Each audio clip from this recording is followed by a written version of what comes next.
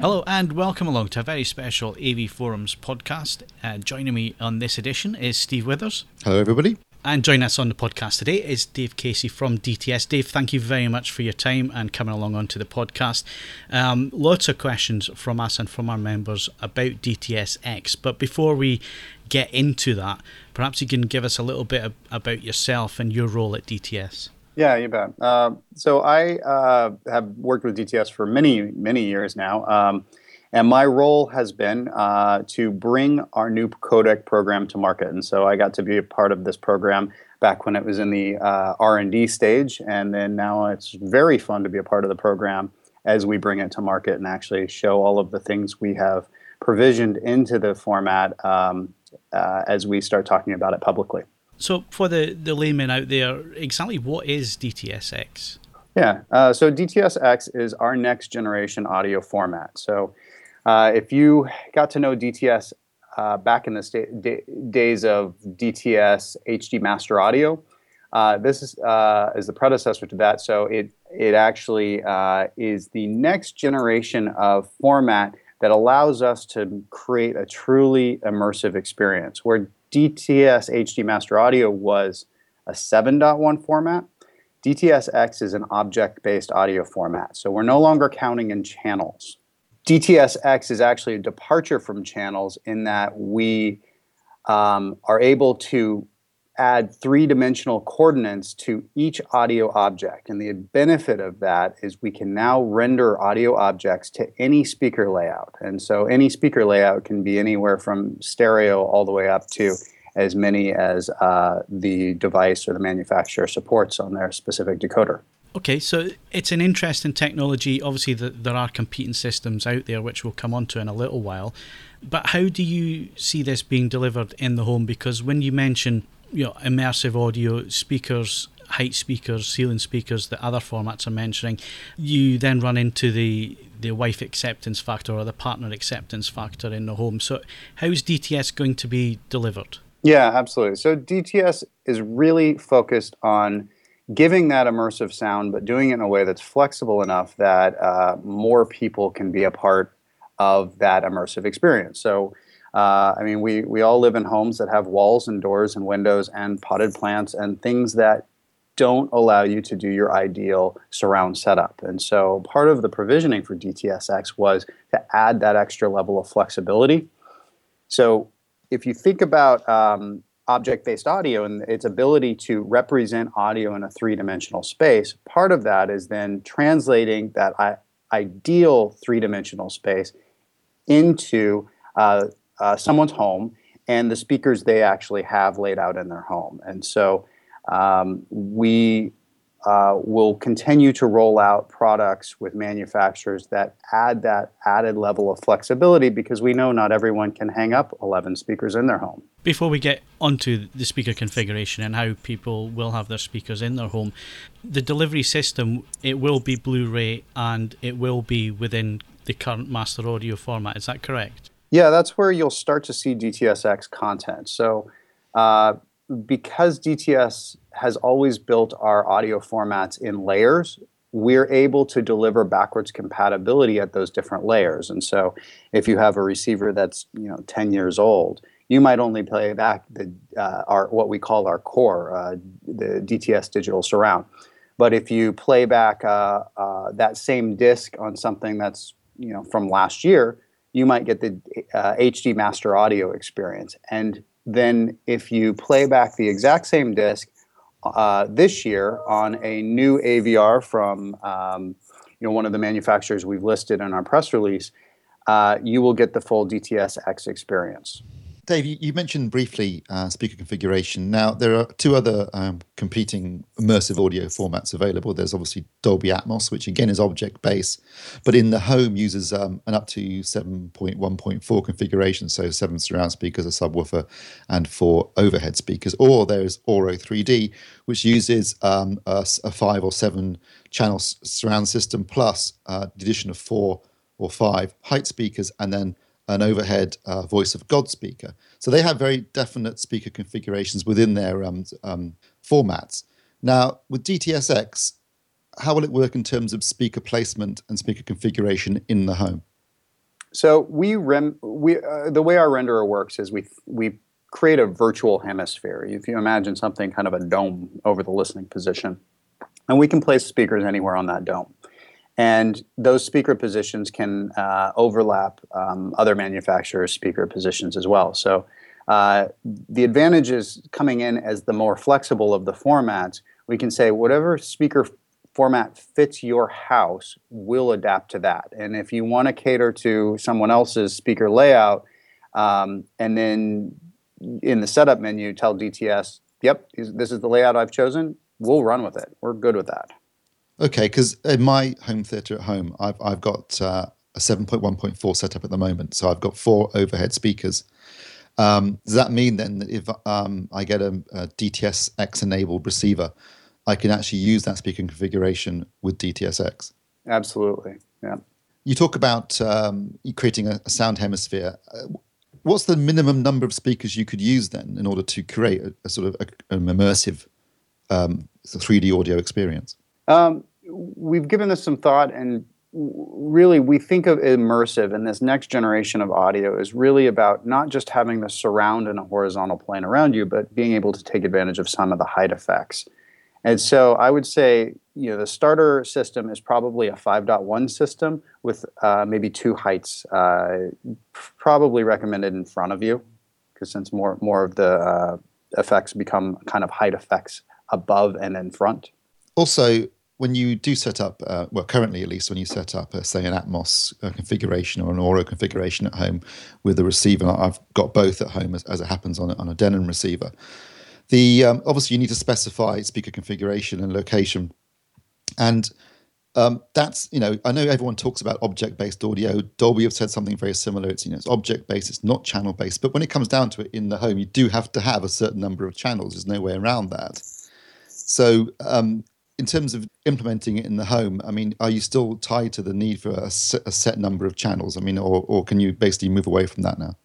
Well, you're translating these audio objects and through a process we call rendering. So rendering is taking either channel-based beds and objects, or a combination of both of those. It could just be objects. It could be just immersive channel layouts, and you create a channel output based on that. So it's this process of rendering the immersive audio field into the speaker layout that you desire, the consumer wants in their home.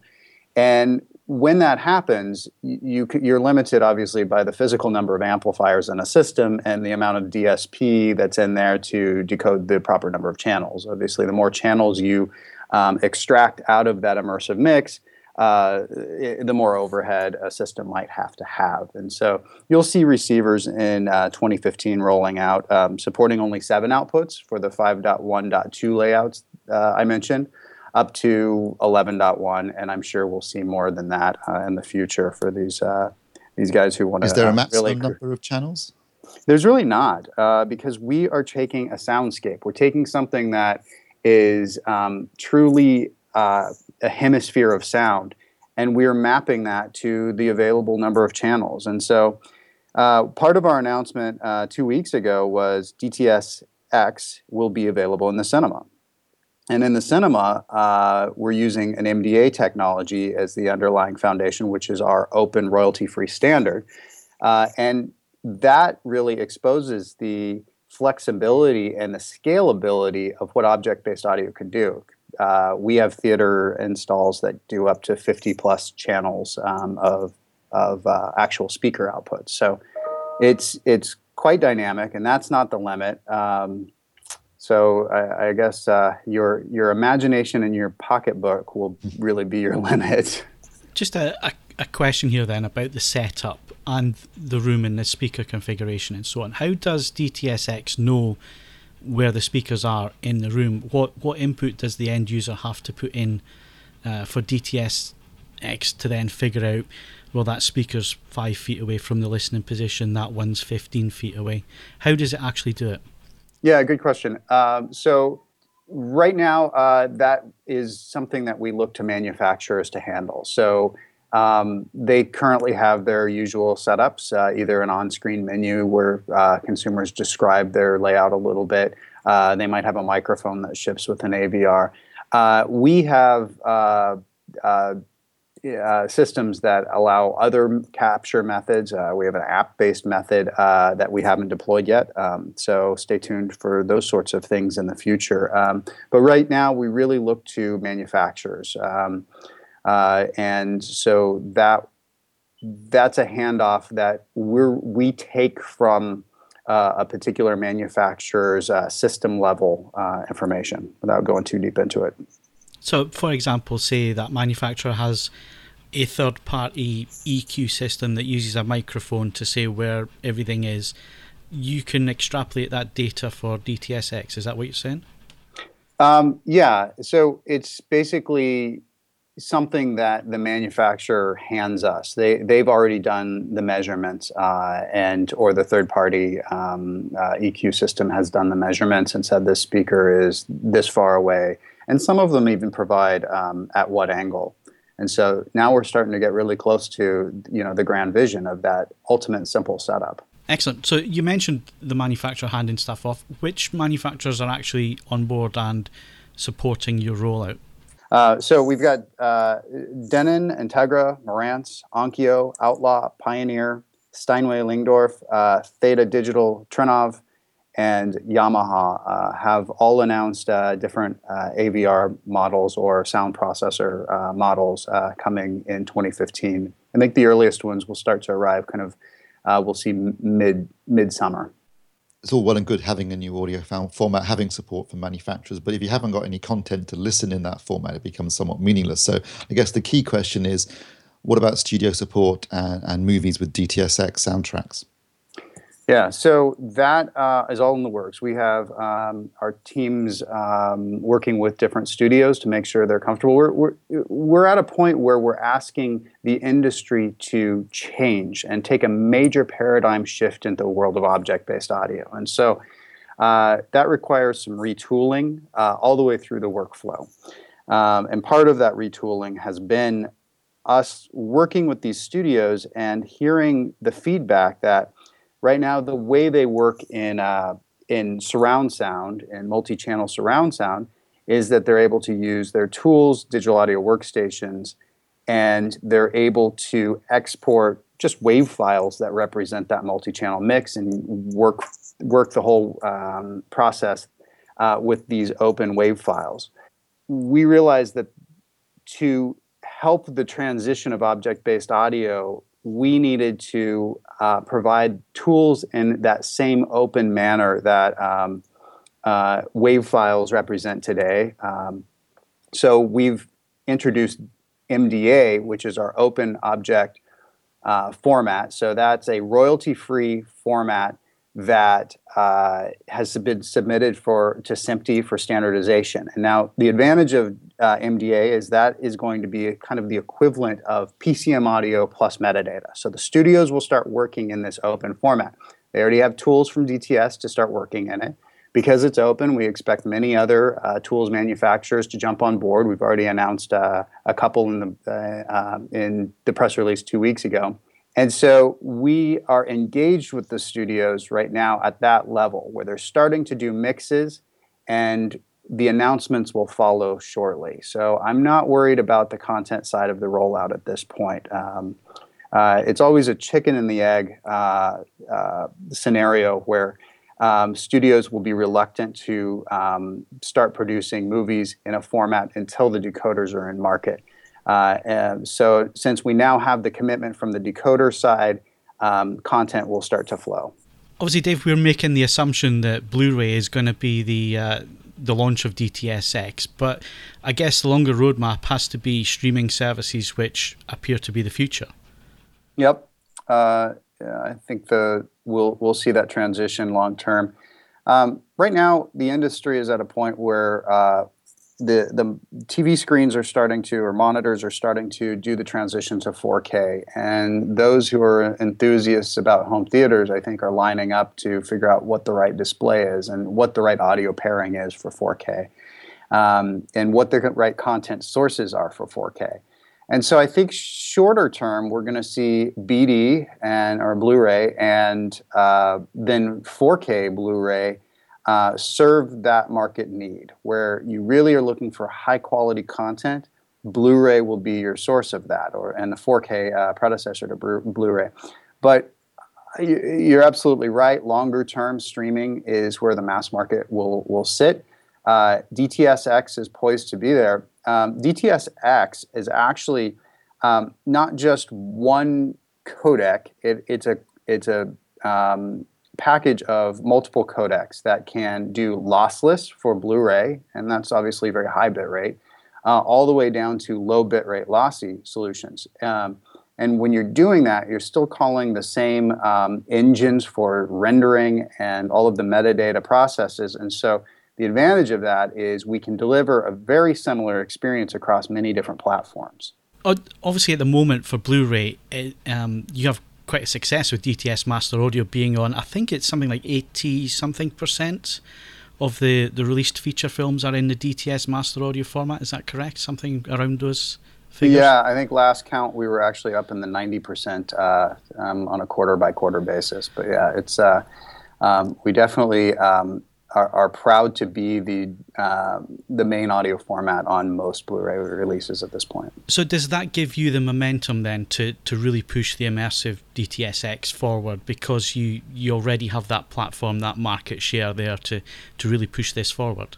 Absolutely, and I think it's more about how we earn that market share. We have tools that fill the needs of the content creators. And we have a product. We're delivering their product bit exact to the original. And so DTS became a trusted name in that workflow, and we will continue to do that. And so what's nice is we have those relationships, and we're able to leverage that trust as we introduce these new tools to deliver the more immersive experiences.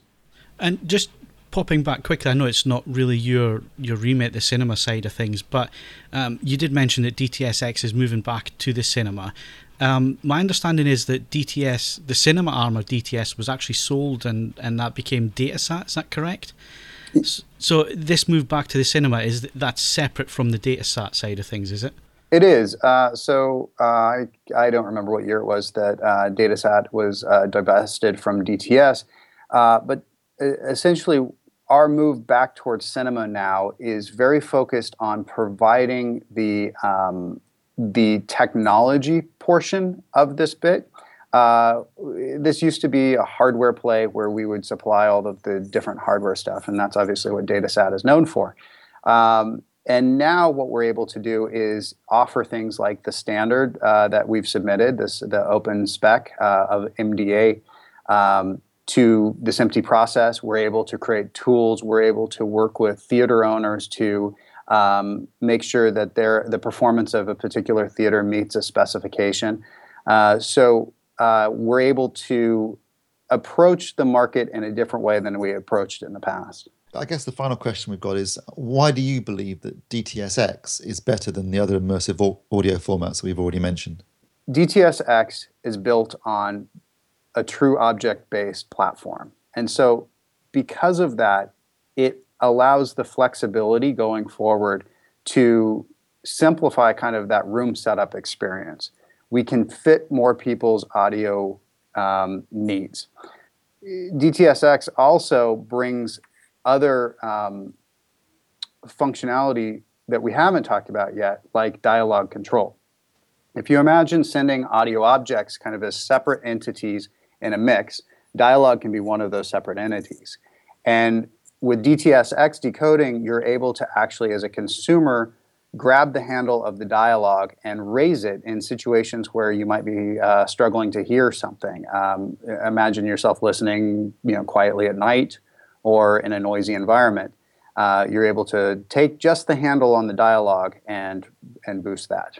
We'll also be able to take non-DTS soundtracks and sort of up-res them to a DTS:X experience. We have a spatial renderer in the system that will take 5.1 and 7.1 content and remap it to 9.1, 11.1, however many channels you've attached to your system. So we've got all the information to hand now. Thank you very much for your time, Dave, in answering these questions. So the last thing is that when should our members start seeing DTS hardware and software appearing? I'm picturing midsummer. That's when I'm saving my pennies up to buy my first system. Well, thank you very much for your time. It is appreciated. And we look forward to sampling DTS:X in the late summer. Very good. Thank you, guys. And that wraps up this special edition of the AV Forums podcast. Don't forget, we're back every Wednesday for the weekly podcast. And you can also catch the Games podcast on the 14th of every month. So he was Steve Withers. And he was Phil Hinton. And we'll see you again very soon for another special AV Forums podcast.